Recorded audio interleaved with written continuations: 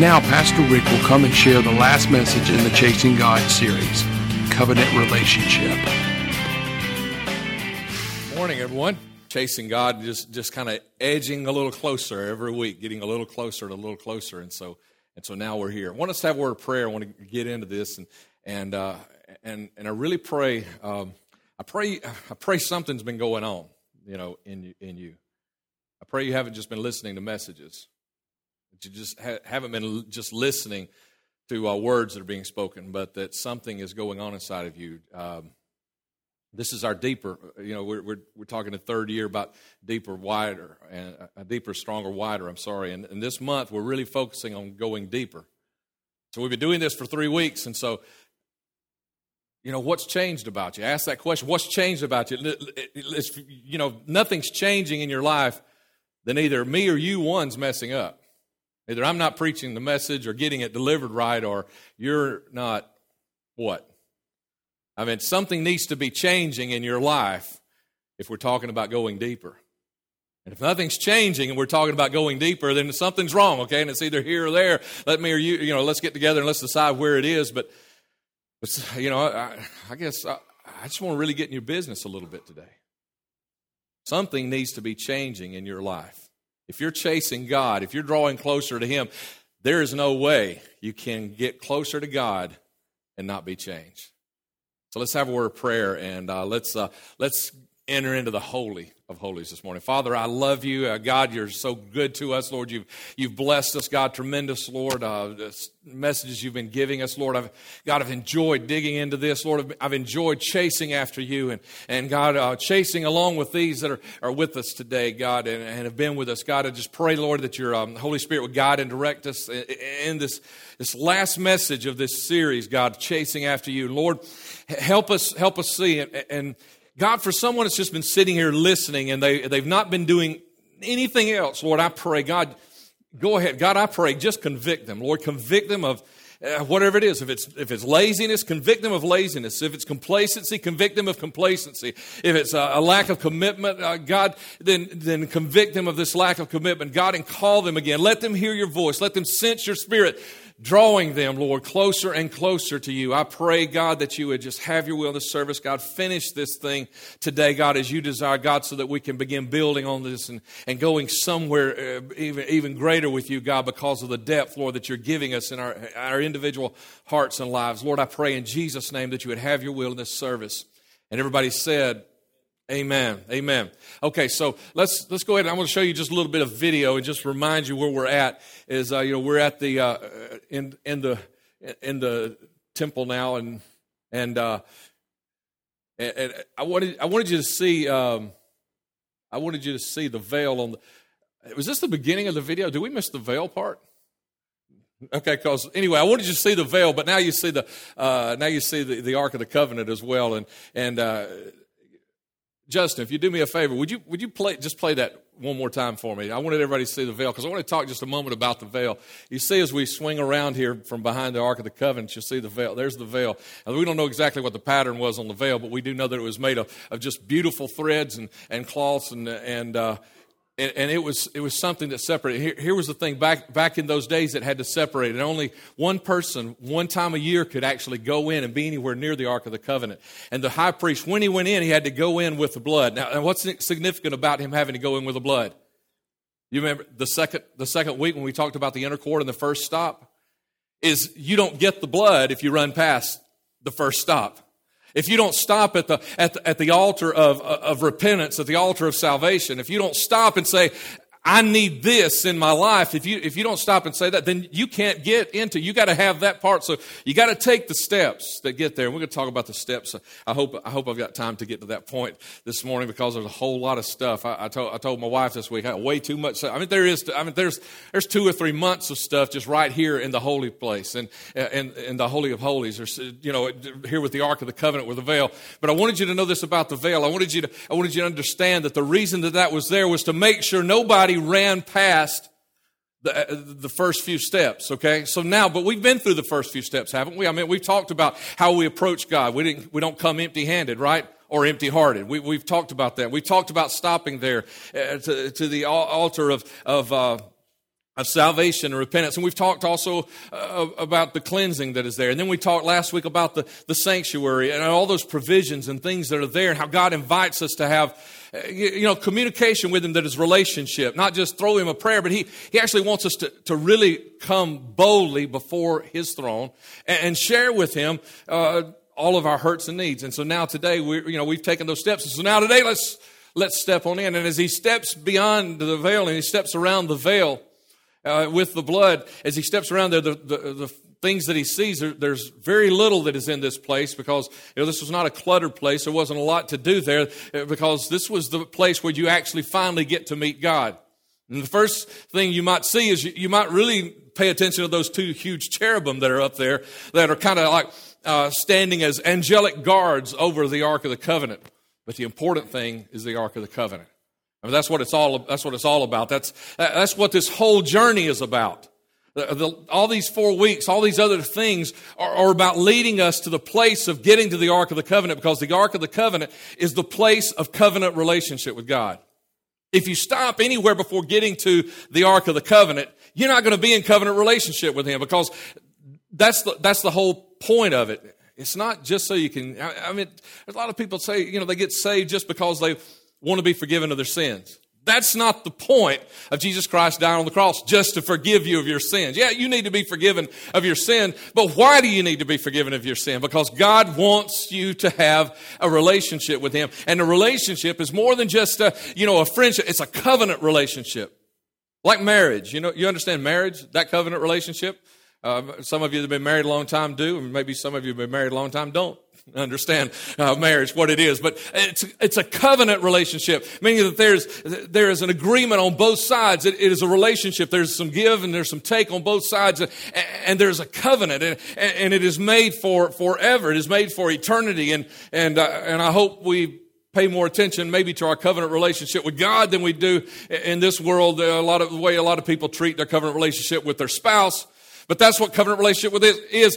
And this is the whole purpose. I mean, if we do all these other things and we don't go here, then we miss the whole purpose. I mean, it's like going through spring training. It's like going through two-a-days. It's like going through all of that, getting ready for football season. And then when football season starts, buying a ticket and sitting up in the stands. If you don't step on to this very last place of it, you miss the whole point of all the stuff that you've done, all this that we're going through to get there. Too many of us are happy stopping short of that place. And that's something we need to change. And if we can, let's change it today. So let's talk about the ark. There's two aspects of the ark I want to bring to your attention. But let's go to verses of Scripture in Exodus chapter 25. And you'll see these things, these two aspects right here, and some things that we need to share with you. They shall make an ark of acacia wood. 2.5 cubits shall be its length, 1.5 cubits its width, and 1.5 cubits its height. So now it's describing this box that we're seeing in the background. And you shall overlay it with pure gold. Inside and out you shall overlay it, and shall make on it a molding of gold all around. So it's trimmed out in gold. It's gold inside. It's gold outside. You shall cast 4 rings of gold for it and put them on its 4 corners, 2 rings on one side, 2 rings on the other side. Same thing as with the other articles in the sanctuary. They were there so the poles could be stuck through them. And you shall make poles of acacia wood, overlay them with gold. They would be stuck through so that you can pick it up and carry it. You shall put the poles into the rings on the side of the ark, that the ark may be carried by them. The poles shall be in the rings of the ark. They shall not be taken from it. And you shall put into the ark the testimony which I will give you. And the testimony, this is when Moses is in the mount with God, and God's about to give him the 10 commandments. So God says, you're going to put inside the ark this 10 commandments, the tablets that I'm about to give you. You shall make a mercy seat of pure gold. 2.5 cubits shall be its length, and 1.5 cubits its width. And we'll talk about that in just a few moments. And you see it there on the top of the cover of the ark. And you shall make 2 cherubim of gold. Of hammered work you shall make them at the 2 ends of the mercy seat. Make 1 cherub at one end and the other cherub at the other end. You shall make the cherubim at the 2 ends of it one piece with the mercy seat. And you can see it there in the background. And the cherubim shall stretch out their wings above, covering the mercy seat with their wings. And they shall face one another. The faces of the cherubim shall be toward the mercy seat. You shall put the mercy seat on top of the ark. It's like that whole lid. And in the ark you shall put the testimony, the 10 commandments that I will give you. And there I will meet with you, and I will speak with you from above the mercy seat. I wanted you to catch that little phrase there. He says, I'll meet with you. And he says, I will speak with you from above the mercy seat, from between the two cherubim, which are on the ark of the testimony, about everything which I give you in commandment to the children of Israel. Okay, so a couple of aspects about it. First of all, let's talk about the contents of the ark. That's important because, it's a box, right? It's a box. And so since God said make a box, he didn't say make a table, didn't say make a chair. He said make a box. And so the box was going to hold something. The fact of it being a box tells me that the stuff that goes inside the box is important.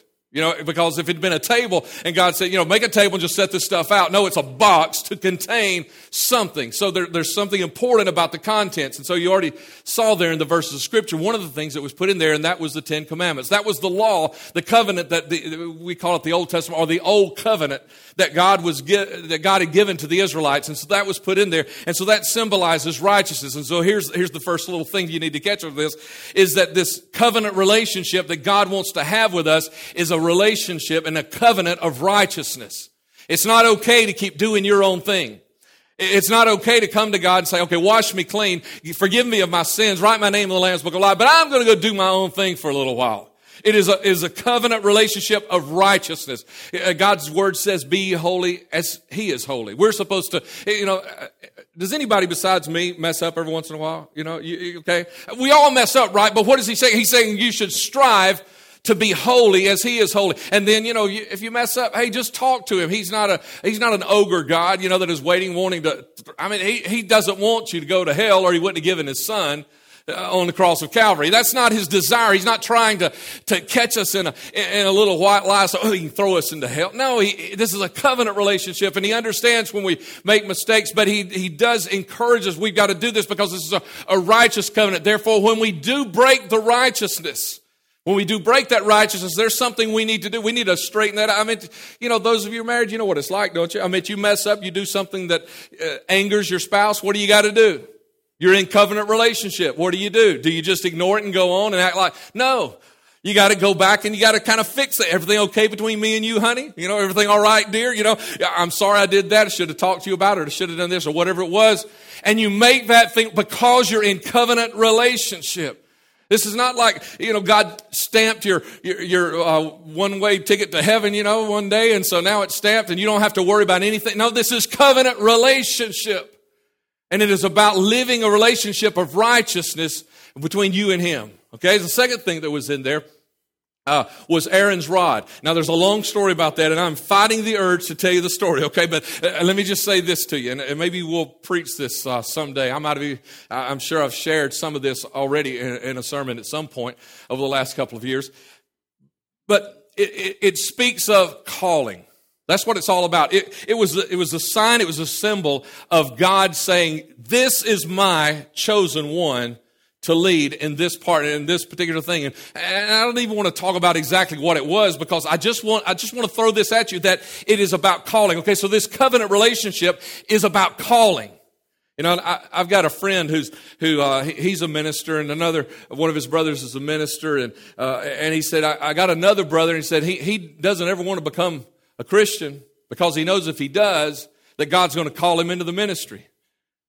He knew that that's what was going to happen, and so he didn't want to become a Christian. But can I tell you a little something here? Yeah, everyone that becomes a Christian, if they'll open their ears and hear from God, they will hear a calling on their life to do ministry. It might not be a pastor or be a prophet or evangelist. It might not even be to be a teacher in discipleship of some kind. But every one of us, you were created to be in ministry. You were designed in your mother's womb to be a ministry. You were gifted by God to be in ministry. There is calling upon your life. And when you get to this place of covenant relationship with God, when you get to that place of covenant relationship with Him, you're going to know what your calling is. You might not know. You're not going to know when you first hear it. You're not going to know everything that you're going to do the rest of your life in ministry, but you're going to hear and you're going to begin to understand, and you're going to see the way that God wants to use your gifts. And some of you say, well, I could never be a preacher or a pastor. That's not what I'm talking about, but every one of us. I mean, this is one of the core values, one of the core beliefs and statements of 2911 is that everybody has something to do for God. Every one of us. Every person that has ever been born in this world has something that God gifted them to do. Something that they are, you remember that word I used last week, peculiar, and I don't mean odd or strange. It just means that it's just that you're one specific thing. You know, every one of us every person who's ever been born has a peculiar job to do that nobody else in this world can do except you. And so you need to get to this place of covenant relationship there in the holiest of holies in your temple so that you can understand what God has called you to do. And the third thing that is in there is a pot of manna. And so it symbolizes provision. And so this is a covenant relationship of provision. And you know what I like about this? I hesitate a little bit here because I know that if we're not careful, we're going to just really, there's more provision. We're going to focus on the provision. That's the thing I need. I need some money. I need a better job. I need a healing. And we focus on that and we miss really all the good that God wants to do besides just make us rich or make us healthy or make us pretty or make us popular or whatever, I don't really know if there's any making pretty that is in that provision or not. I think you're on your own with that and your makeup and maybe your plastic surgeon or whatever. You kind of own your own on a lot of that. But there is provision. And it's there, so I've got to point it out to you.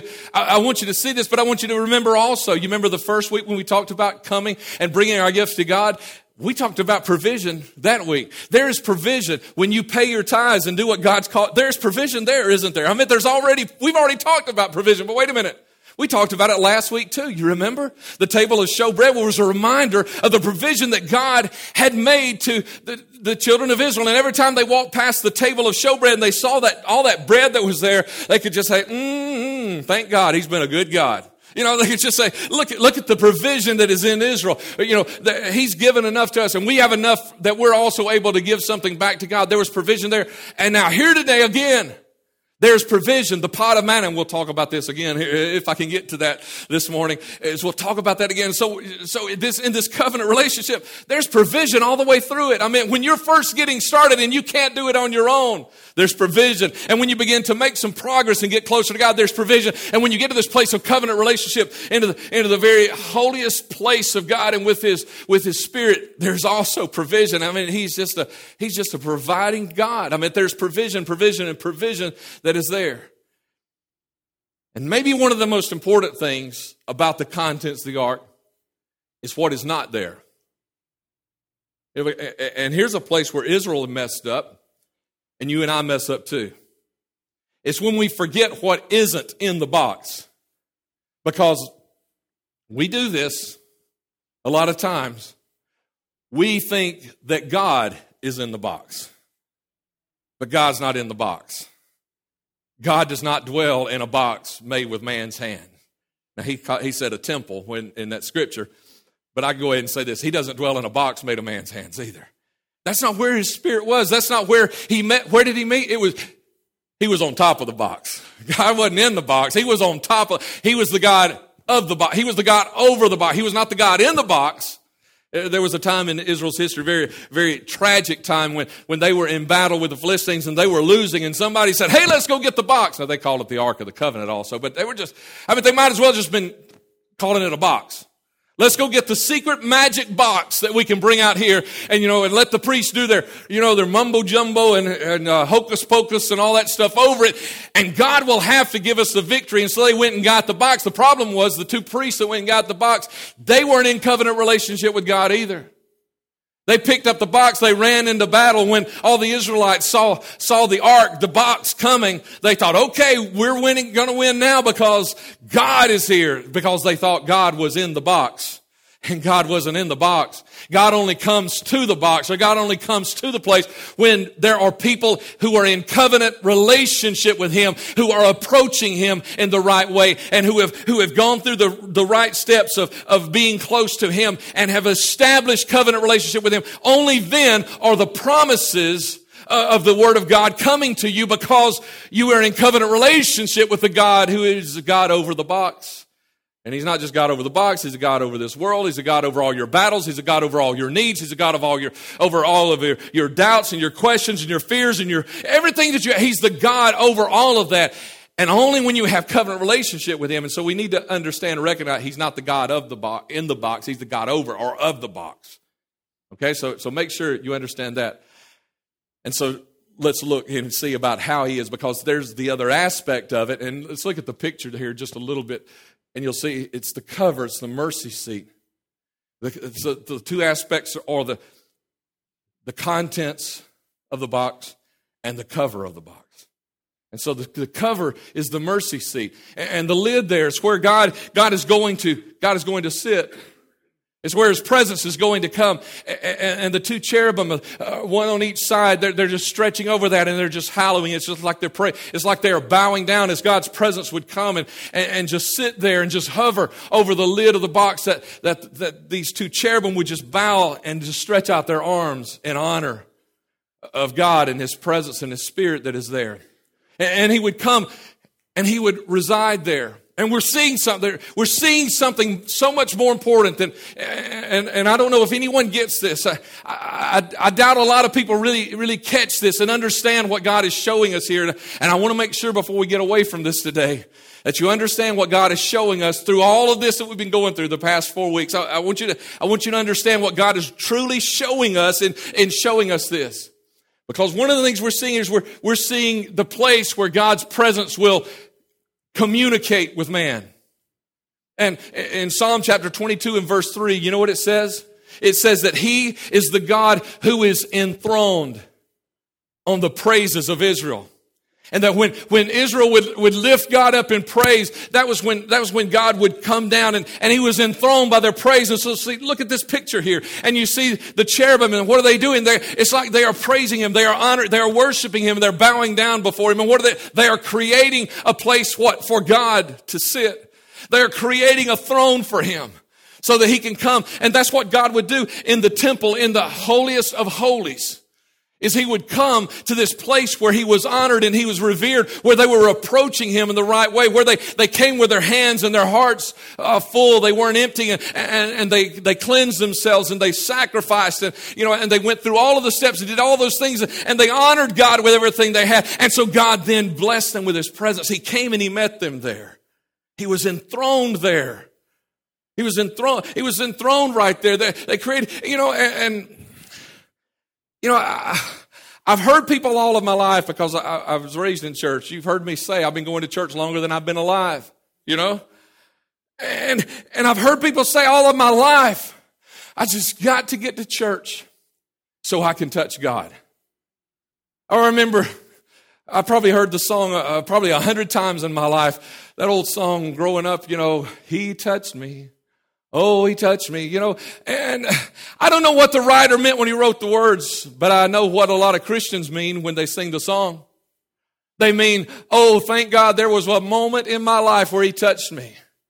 And we're satisfied with that. We're satisfied with the fact that, I came to church and I got a touch, and wasn't that wonderful? We're living our lives like the woman with the issue of blood. You remember her? That when Jesus was coming down the street and he had this huge crowd around him, and she had this infirmity in her that she had for these 12 years, and she was saying, I need to be healed, and if I could just get close enough to touch the hem, and she battled her way through the crowd, and she touched the hem of his garment, and because of this reaching out to him and the power that was in him, it said there was healing virtue that came out of his body and into her body, and she was immediately made whole. And she was made whole that very moment. And then all of a sudden, it's almost like it was over. And there's so many of us, we're treating our relationship with God like that. It's like, when I get a need, that's what I'm going to do, is I'm going to battle my way back to God.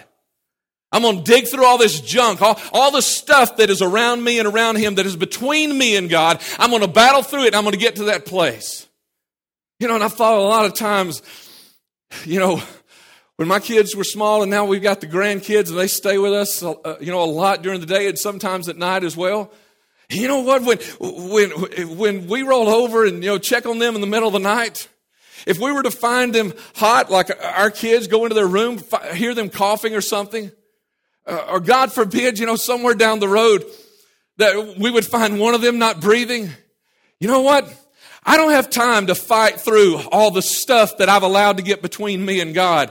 It is at that moment that I need to be able to I need to be in covenant I need to be right here in covenant relationship that I can just whisper a prayer and He hears me. I don't need to be at a place that I've got to introduce myself. I don't need to run back out to the altar and say, oh God, please cleanse me again and wash away my sins, because I need to be right here at the altar of the covenant relationship of the Ark of the Covenant to be able at that moment to call upon Him. I don't want to live my life like the woman with the issue of blood, because here's the thing, is Jesus is not showing up in our town today for a little while and He's walking on through. You know what I can do?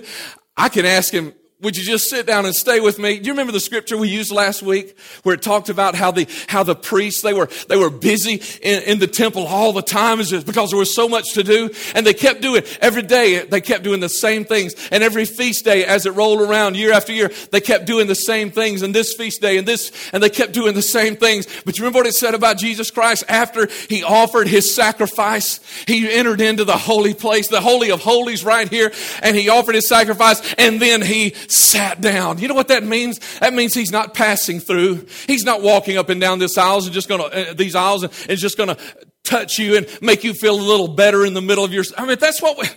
I've heard people preach that for so long. That's not God's will. He wants covenant relationship. He's not passing by. He wants to sit down in your life. Oh, and you know what? That's what I need. I don't need a passing through God. I don't need a passing by God. I need a God who will come into my life and sit down, take some residence, and say, this is a place I belong. And you know how you do that? You do it the same way Israel did. You do it by worshiping and honoring and glorifying Him. You do it by these steps that we've been talking about, all these, and this is how you get to a place of covenant relationship, that God will just sit down in the Holy of Holies with you, holiest place there is. He will sit down and stay. Because where is the temple today? Where it's right here. It's right here. And so this mercy seat, this place of the Ark of the Covenant, this place of covenant relationship is right here. I don't have to wait till Sunday to get to church and touch God. I don't have to wait till Wednesday night to get to church and ask my youth pastor, oh, would you pray that God would touch me? Because I'm the temple. I can maintain this relationship. I can build this relationship, and I can get to this mercy. I can dwell in this place today. Because Jesus tore the veil. That's one of the things that happened when He died on the cross of Calvary. The Word of God says that the temple veil was ripped from the top to the bottom. It was torn. And now the way is open. But it's not open in a building. It's open in your own heart. And you don't have to wait for a priest or a pastor or a holy man to come to you and lead you. You today can walk in. But you got to go in circumspectly. Or with the proper direction and understanding of what it takes to get to this place, which is what we've been talking about the last few weeks. And then, can I tell you something? If you miss, especially in a series like this, you know what you're going to, if this was the first message you've heard of this series, you know what some of you are going to walk away thinking? You're going to say, what that pastor preached, that's wrong. It don't work that way. I've tried it. It doesn't work. But the problem is you miss 1, 2, and 3. You miss the part about coming with your hands full and your heart full. You miss the part about stopping at the altar of repentance and the laver of cleansing. You miss the part about going into His holy place and bringing your incense or your prayers. That's what that symbolized. Remember last week? And making those known to God. You missed all of that. And so if you show up, if this is the first message you've heard in this series, you're missing a lot of points. You can't get here. Thank God for technology. The podcast every week. If you miss one, if you're sick, all you got to do is go listen to that. And if you miss one of these sermons, you go listen to it this week. And if you don't have computer access, you tell us. We'll put it on a DVD, a CD for you. Sorry, we don't have video. We'll put it on a CD for you. and let you listen to it. You need to, we can email it to you if you just can't get on there, can't figure out how to do it. We'll email it to you. But you need to hear these things. You need to understand this is a process. It's not about let's run in and get a quick touch from God. I mean, your Christian life has got to be more than just these highs that you get on Sunday and then the lows Monday through Saturday. I mean, does that sound familiar to anybody? Then break that chain. Come on, get out of that rut of up and down. Quit riding the roller coaster and become the solid covenant relationship man and woman of God that God intended you to be. This. When you think of a throne, what do you think of? I mean, when I think of a throne, sometimes if I'm not thinking of God on the throne, I'm thinking of bad things. I'm thinking of all these guys over in the Middle East that their people are trying to throw them out. I'm thinking of guys that sit up on a high and lofty place and point their finger and say, do this, do that, cut his head off, do this to him, steal his property from him and add it to all of my property into my treasure house. That's what I see. So some people say they're scared of getting close to the throne of God because it's a throne of judgment. But that's not what I'm preaching to you today. So what's the truth? Is it a throne of judgment or is it a throne of grace, covenant, relationship, blessing, and peace? You know what it is? It's both. And you get to decide which it is in your temple. You see, when your temple is walking and acting and performing in a way that is contrary to God's will, not just God's will for your life, but God's will. When you're acting that way, then your temple is not in a good place. And so God is going to sit on a different throne in your life. He's going to sit on a throne of judgment. But when your life, when your temple is walking and acting and you're keeping it cleansed and purified so that He can be there, He wants to be there, and He'll be there as a temple of grace, as a throne of grace. That's what He'll be. That's what He chooses. That's what He wants.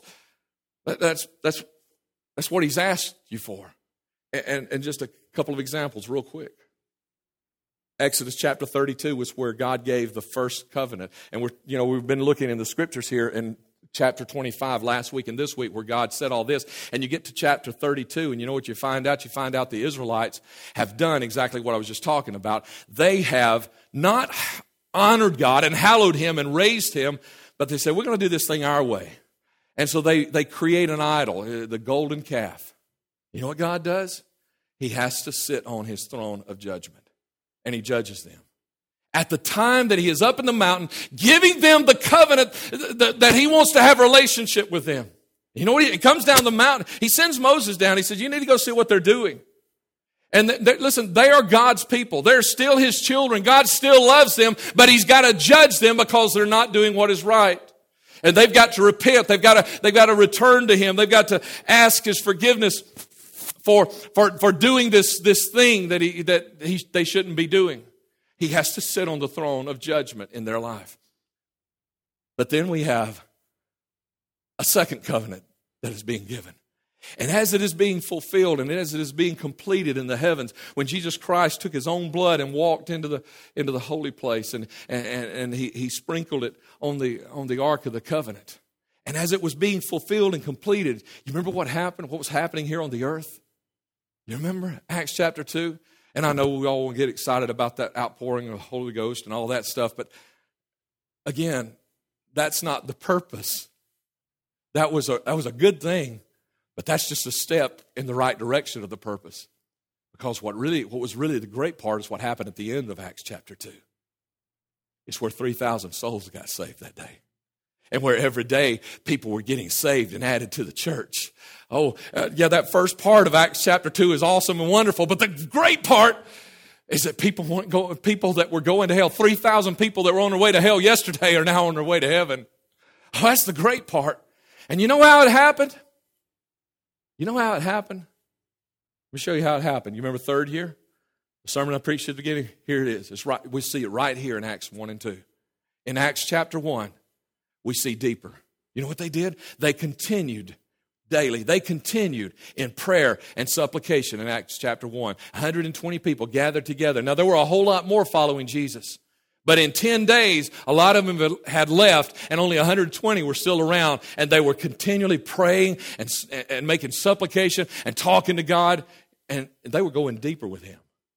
And you cannot try it. You spend 10 days in serious, deep prayer. I know you've got to work your job, but spend 10 days. Fast your TV, and fast your Facebook. Fast email. Just let everybody know, look, if you want me, you're going to have to come knock on my door. You spend 10 days of serious prayer with God, and I guarantee you're going to go deeper with Him. Sadly, we won't even spend 10 minutes, will we? Can I get an amen or an oh me? And they spent those 10 days going deeper with God. And what happened in Acts chapter 2? I'm talking about verse 1. Before verse 2, when the Pentecost thing happened. I'm talking about chapter 2, verse 1. What happened, verse 1? It said they were all together in one mind and one accord. They were in unity. Because they had gone deeper, they now had grown stronger and grown closer together in unity. And that's what happens. I mean, you think about it. Tim back here, and Joe right here, Rodney right here. I mean, if I ask those guys, if I ask y'all to stand up, y'all are probably, 12, 15, maybe 20 feet apart, probably not quite that much. But if I ask those three guys to stand up and take 10 steps toward me, and they all had a common goal, and they were coming toward me, tell me, would they not be getting closer to one another as well? And if they took 5 more steps, they would be getting closer. If they took 5 more steps, until they finally get really close, where I can reach out and just shake their hand or whatever. You know what? As they're getting close to me, they're getting close to one another. As we chase after God, we draw closer to one. That's what happens when a church goes deeper and chasing after God. There's a unity that happens because we're all coming closer to the same focal point. I mean, this is where we're headed, and this is where we get to. And at the end of that chapter, it tells us that 3,000 souls got saved, and then God was adding to the church every day some that would be saved. How is it that it happened? We don't need another program. I've heard that all my life, and then I see people getting programs. Well, that's because programs aren't evil. We use programs. But it's not that we need another program. And it's not fully reliant upon how much effort we give, even though we need to give some more effort. Come on, I mean, we do. There's some areas we need to give some more effort. We need to be spending more time in prayer. We can't do the 10 days. But we need to be doing 10 minutes at least. We need to be doing 15 minutes the next day. We need to be doing something to spending our time. We need to be doing more effort. But it wasn't about the effort. And it was, even though those are things that we really need around it, the important thing was all the way back to chapter 1 where it says they continued in prayer and supplication. Chapter 1, verse 14. Look at it there. That's what it says. They were there in prayer and supplication. And they were going deeper. And they were going deeper. And that's how the church grew, is because they went deeper. Because individuals went deeper, the church went deeper. You see, I'm part of the church. And you know what? I can't do it for you, but I can go as deep as I can. And because I'm part of the church, if I go deep, I'm drawing the whole church down deeper into God a little bit. If I can get another one or two to just go deep, come on, can I find somebody else to go deep with?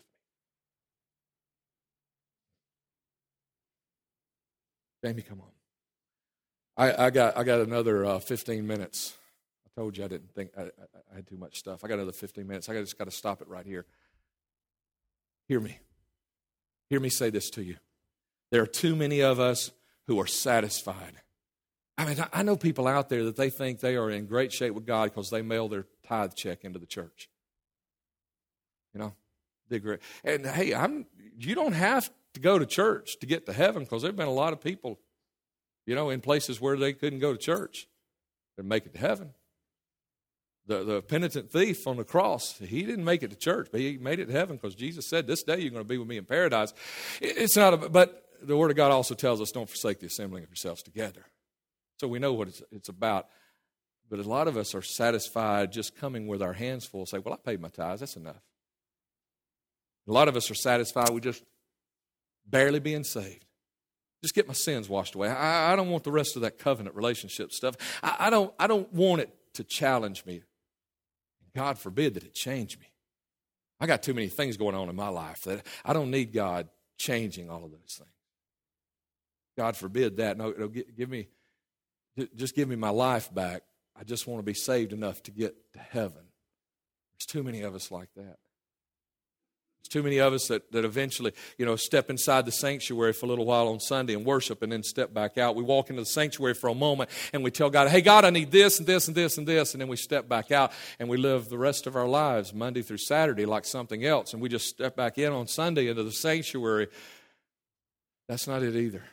It is about covenant relationship, coming to His side. Would you stand and would you just come on, move this way for me, if you will, please? If you can't stand, just come sit on the front pew with us.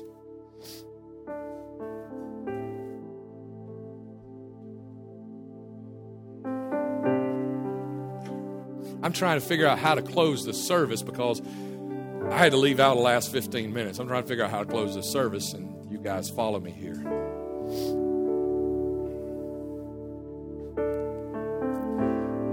But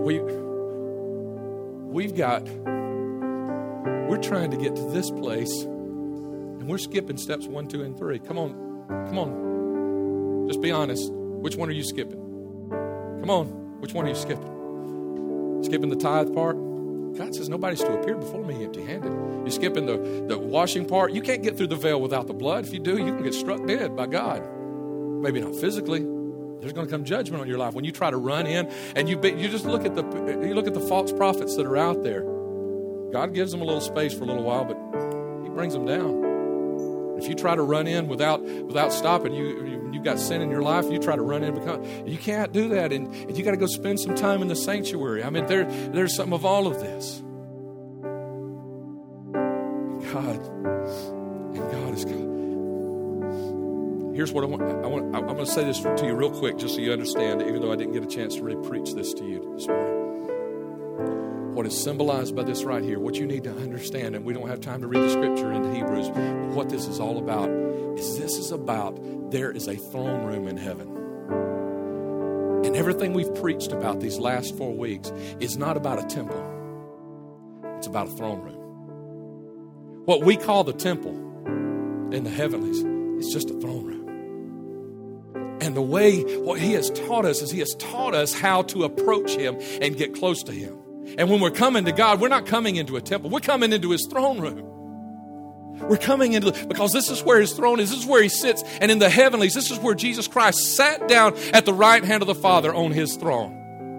When you come before Him and you pray, you don't come before Him and pray in a temple place.